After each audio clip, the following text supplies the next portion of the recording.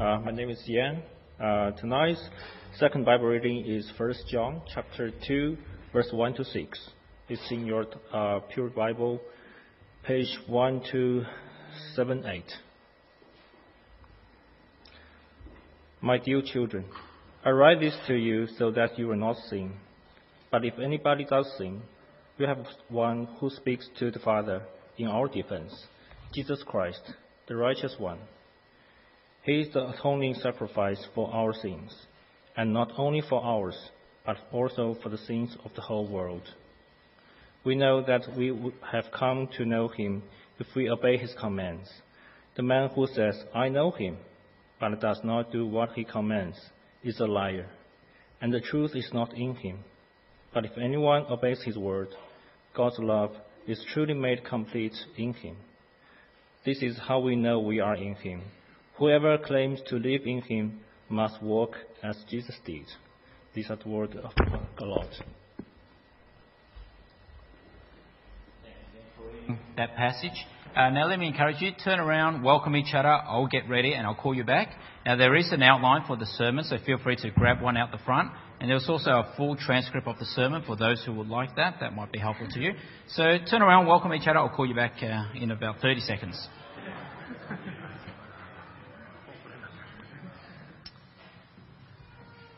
What do you think about this statement? Talk is cheap. Talk is cheap. It does make some sense, doesn't it? Now, it's easy to talk, it's easy to speak, it's easy to instruct, it's easy to teach, it's easy to command, it's easy even, in a sense, to preach. Talk is cheap, if it's just talking. And that's why George Bernard Shaw, he was the Irish playwright, he said this. He said, he who can, does. He who cannot, teaches. You get that? No offences to teachers, but what he's in a sense saying is, if you're, for example, you're no good at engineering, you're hopeless at engineering, well, what you might as well do is go and teach engineering. Or you might not be good as an accountant, you're hopeless as an accountant. You might as well go and teach it, teach accounting. Or you might not be good as a student at all. You don't like exams, you don't like essays. Well, you might as well and go teach them, teach the students. You hear these cliches all the time, don't you? Here's a few more. He's all talk. Or it's all hot air. Or actions speak louder than words. Or practice what you preach. Or all mouth and no trousers. Don't know if you understand it. It's British, so they're a bit different. Anyway, do as I say, not as I do. Or don't just talk the talk, but walk the walk. Don't just talk the talk, but walk the walk. Now, what do you think about these cliches? They do make some sense, don't they? Now, as a parent, what I teach, what I command, what I ask of my children doesn't really carry much weight if I don't walk the talk. As a preacher, what I teach doesn't really carry much weight if I don't also walk the talk. As Christians, we don't carry much weight in what we say, in what we share about Jesus, in how we evangelize, if we don't also walk the talk. And that's why David Jackman, he's an English evangelical minister, a good guy. In one of his books, he noted down this sort of damning critique of Christianity. He said, one of the biggest hindrance to the spread of the Christian message has often been within the church itself. That's damning, isn't it? It's sad, isn't it? And that's because not all Christians practice what they preach. Not all Christians walk the talk. And so that's why in what we've been studying, the letters of John, the Apostle John wrote down these letters for the Christians then and the Christians today. He wrote down this letter for the churches then and the churches today. And he wrote down, firstly, for us to be weary of the talkers. There are talkers, those who just talk, and that's all they're good for. They just talk, those who don't practice what they preach. And secondly, he wrote this letter down so that we too won't be talkers, but that we would practice what we preach, so that we will be walkers, those who walk the talk. And so in our passage today, what we see is John reminds us of three things. He says, firstly, what Christians have. What do Christians have? Secondly, what Christians know. And thirdly, what Christians must do. So what Christians have, what Christians know, and what Christians must do. And so firstly, what are the things that Christians have? What do we have?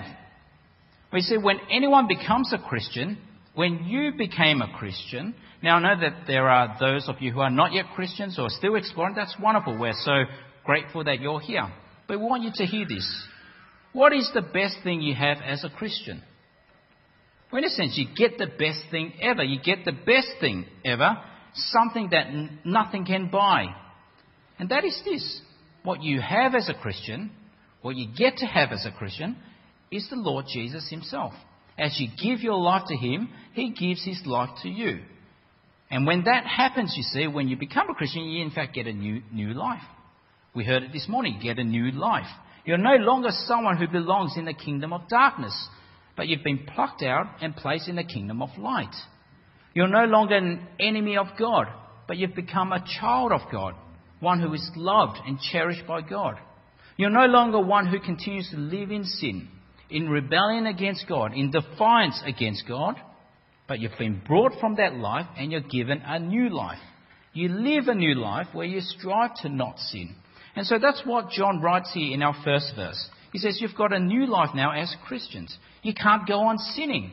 So have a look at 1 John chapter 2 verse 1. So open up your Bibles, the first verse. John says, "My dear children, I write this to you so that you will not sin." You see, this is part of the Christian life.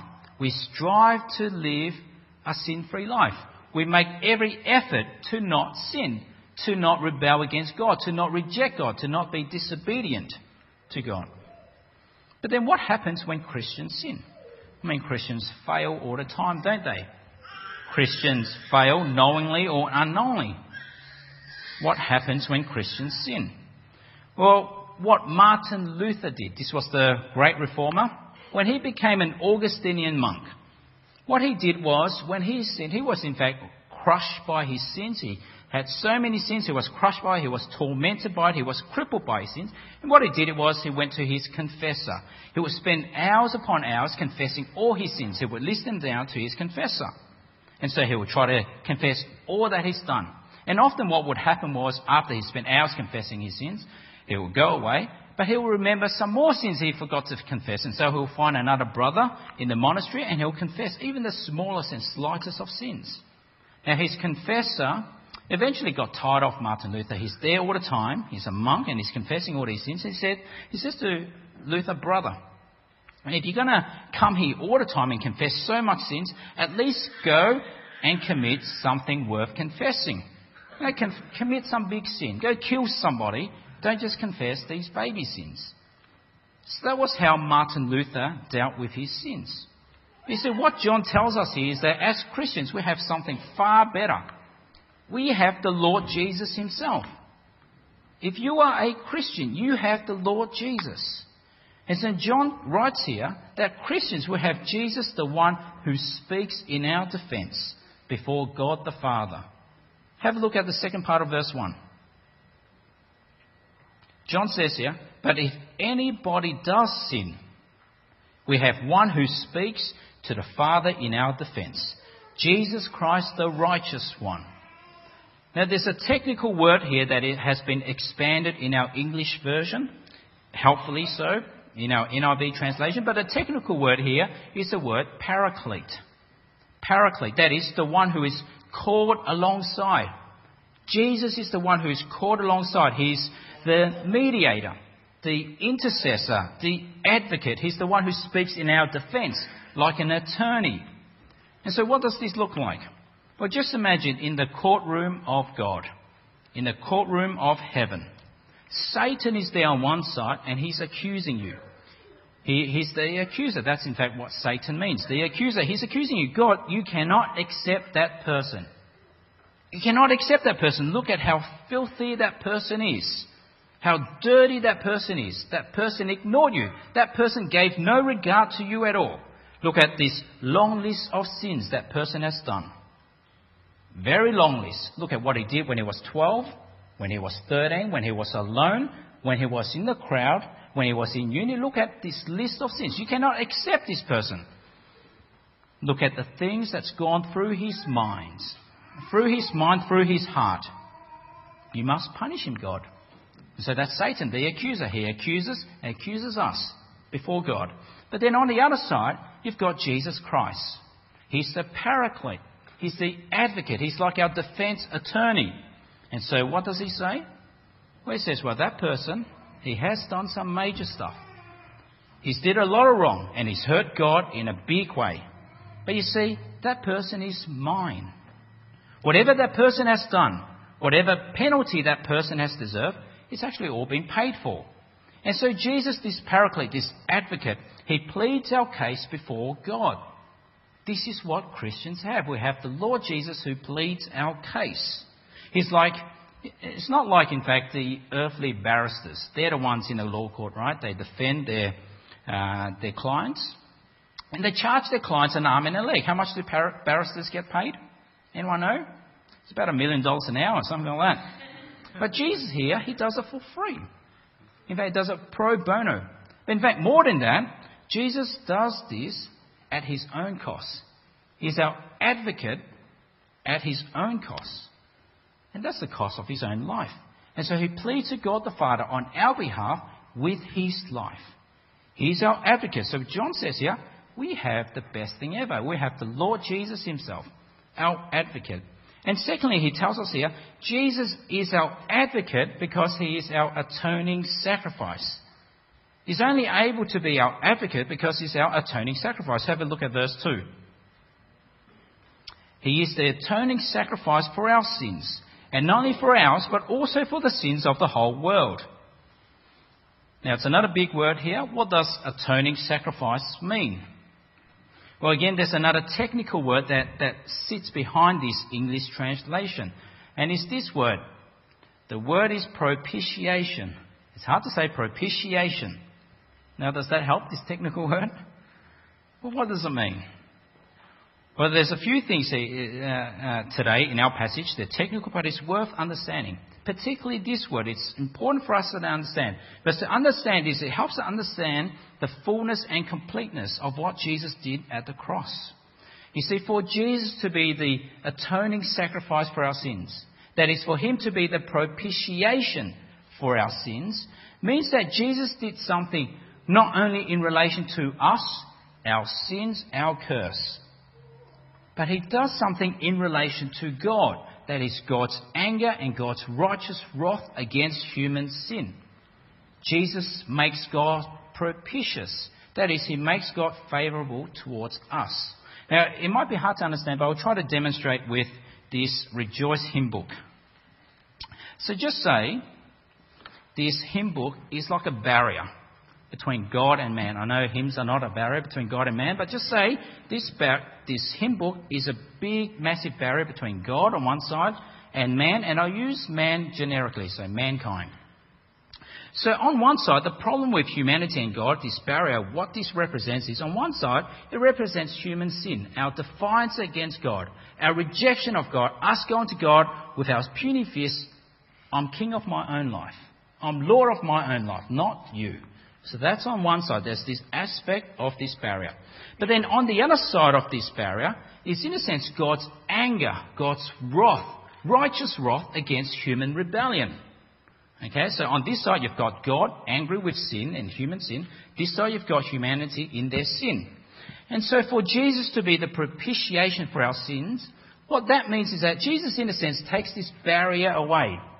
So he takes our sin, he takes our curse, he dies on the cross. But what that also means is he has dealt with God's anger. So he has directed God's anger now towards him. He directs God's wrath towards him. By taking the barrier away, taking human sin, human curse, he takes God's anger and directs that towards him. And so that's why Jesus makes God propitious. He makes God favourable towards mankind, towards the one who he takes sins away from. You see that? The barrier is taken away, sin has been taken away, anger has been directed to him.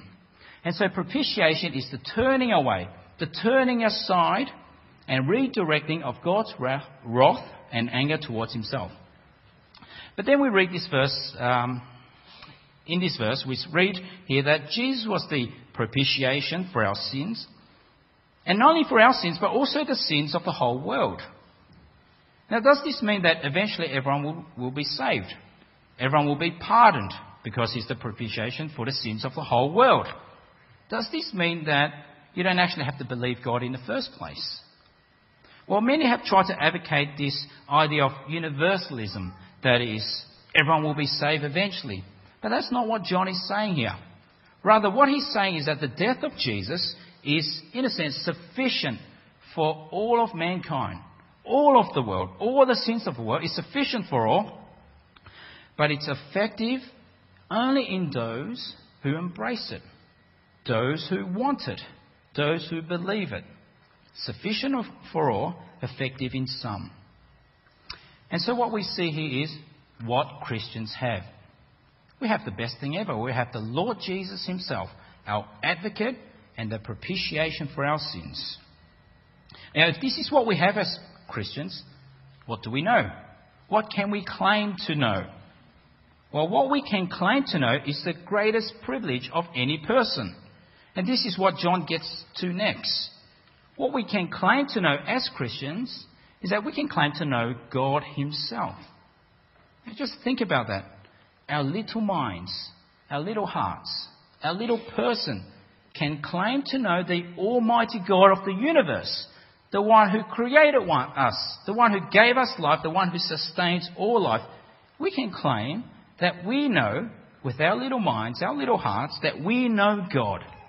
Now, not just know about God. Many people know about God. We know God personally, intimately. That is to say, we have a relationship with God.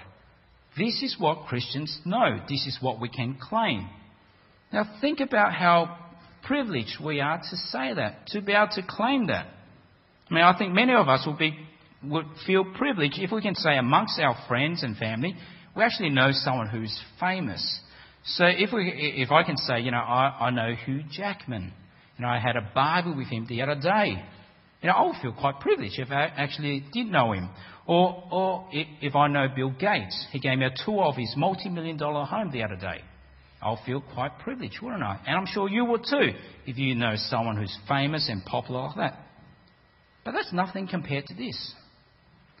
We often don't see how wonderful we have it.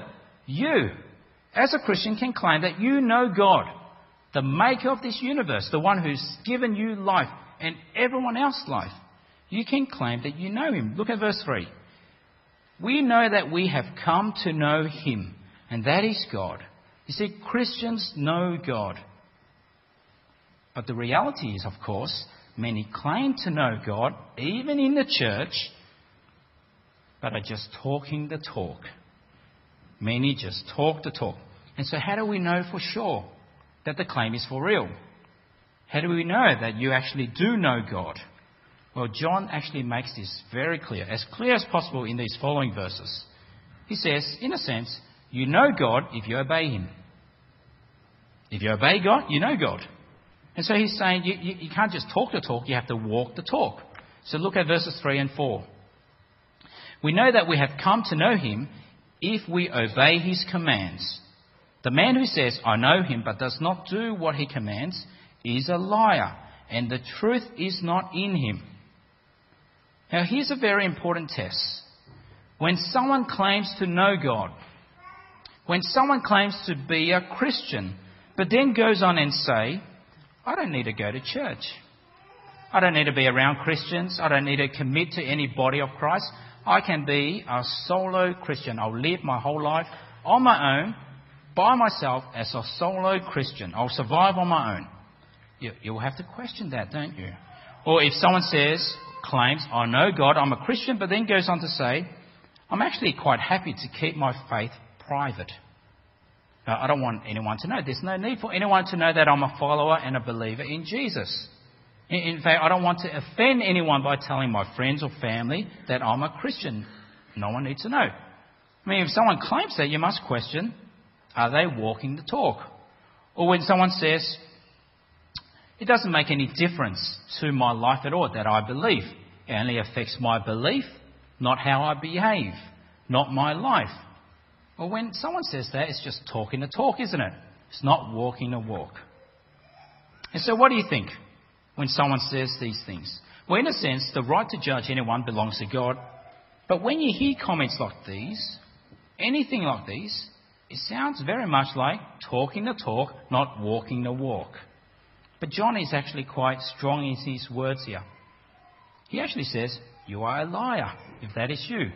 If you claim to know God, but do not obey him, you're a liar. So if you are for real, you walk the walk. And so John says here, God's love, if that is true for you, God's love is made complete in you. Look at verse 5. If anyone obeys his word, God's love is truly made complete in him. You see, John is saying if you've been touched by the love of God, if you've been moved by his sacrifice for you, it actually makes a fundamental difference to your life. You will obey him willingly. You will love him willingly. You will love one another willingly if you have been touched by his love. And so what's happening is God's love is made complete in you. It's having an effect on your life so that you will start loving others. It's a bit like, for example, my relationship with my kids. 3 kids, and I love them all dearly. But you see, my love is made complete in them if after loving them for years and years, loving them sacrificially, joyfully, generously, providing all they have and own, I love them with my life. And if after that, they in turn love me back. They love their mother, Yvonne. If they love each other, then my love has been made complete in them. It's going on. My love has done its job and its work in them. They are loving others.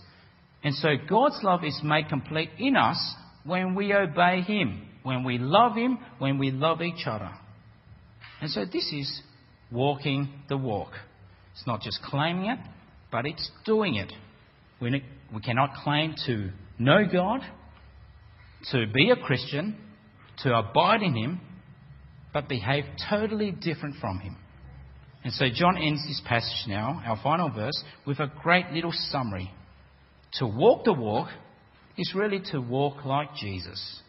To walk the walk is really to walk like Jesus. Look at verses 6. Bit of verse 5. This is how we know we are in him. Whoever claims to live in him must walk as Jesus did. And so 6 verses. What does this passage all add up to? Well, in a sense, it's saying whatever you say, whatever you claim, whatever you proclaim, it's all meaningless unless you walk the talk as well. Now just think about that on a cosmic scale.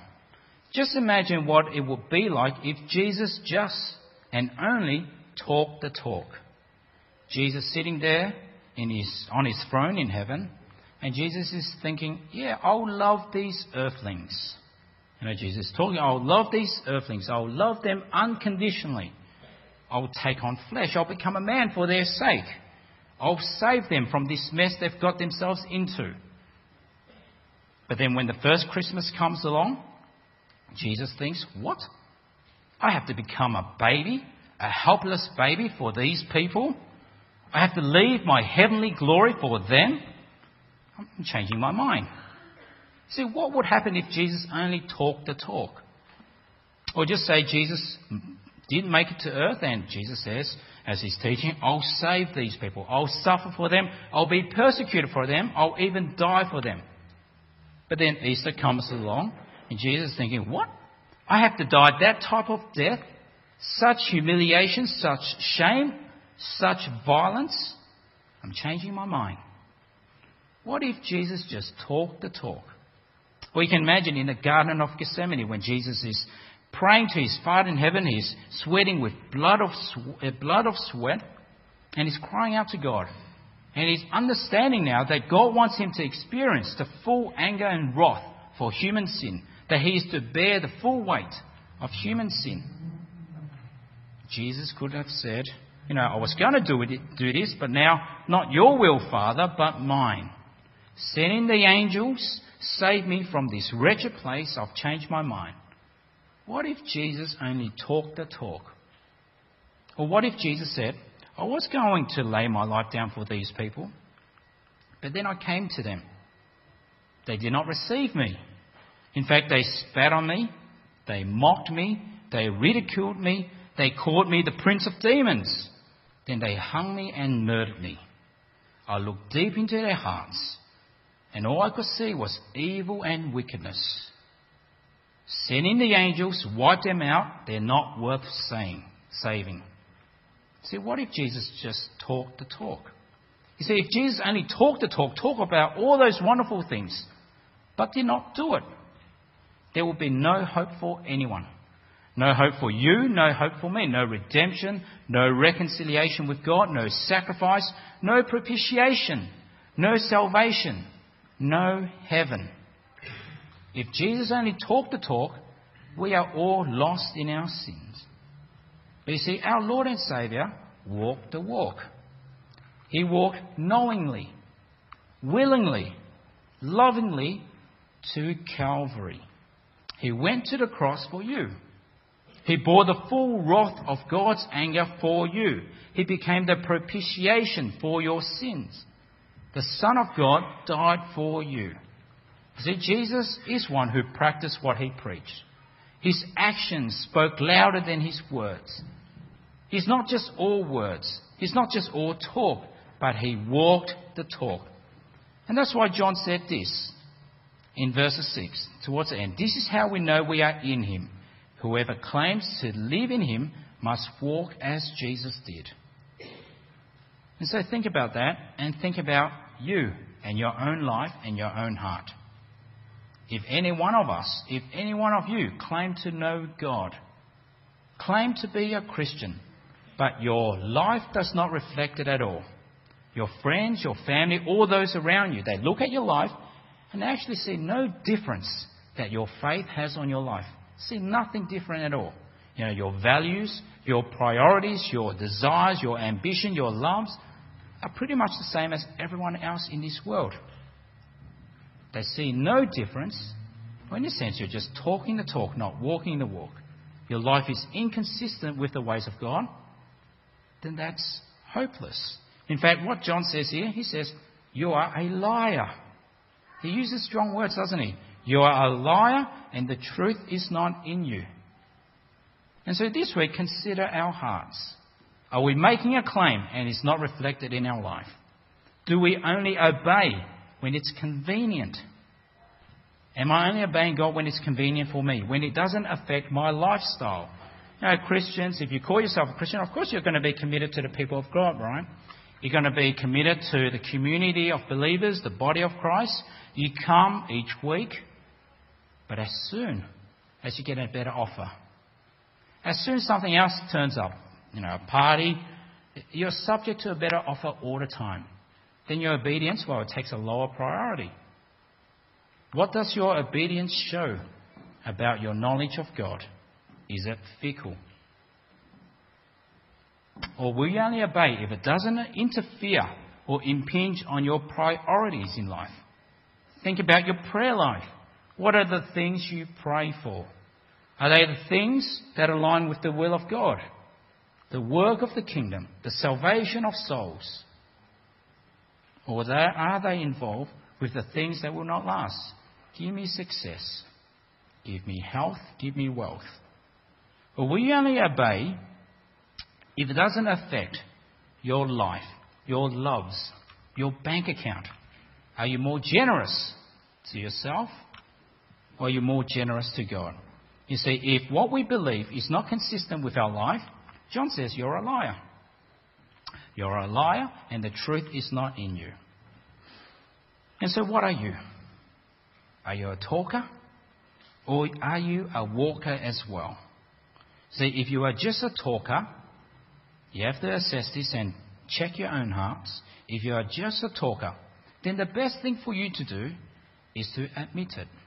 Admit that you don't really know God. Admit that you don't really understand the breadth and the depth of the love of God for you. But then come to know Him. Come to love Him. Come to obey Him. If you are just a talker, admit it, but come to know the Lord God. But if you are a walker, if you do in fact walk the talk, then what that means is that your life has been touched by the love of God. You understand the breadth and the depth of the love of God for you in Christ. And so as a result, you joyfully love Him back. You obey Him with all your life. And so God's love is made complete in you. You see, this is what happens when you actually truly know God. If you understand the extent of what He's done for you, of course you'll love Him. Of course you'll obey Him. You see, when we survey what God has done for us, the love of God for us displayed in Jesus, you can't do anything but love Him back and obey Him. Now this is put beautifully in our final hymn that we'll sing. I'll read a few verses to you. When I survey the wondrous cross on which the Prince of Glory died, my richest gain I count but loss, and pour contempt on all my pride. Were the whole realm of nature mine, that were an offering far too small. Love so amazing, so divine, demands my soul, my life, my all. See, when I walk the talk, my soul, my life, my all is God's. Let's pray. Loving Heavenly Father, we thank You that You did not withhold Your love from us, but You've sent Your Son, Your precious Son Jesus, to be the propitiation for our sins. We thank You that He has turned away Your wrath towards Him and away from us. And so help us to love You, to obey You, to show this world that we abide in You. And when we survey the wondrous cross, we want to give You our soul, our life, our all. We pray this in Jesus' name. Amen.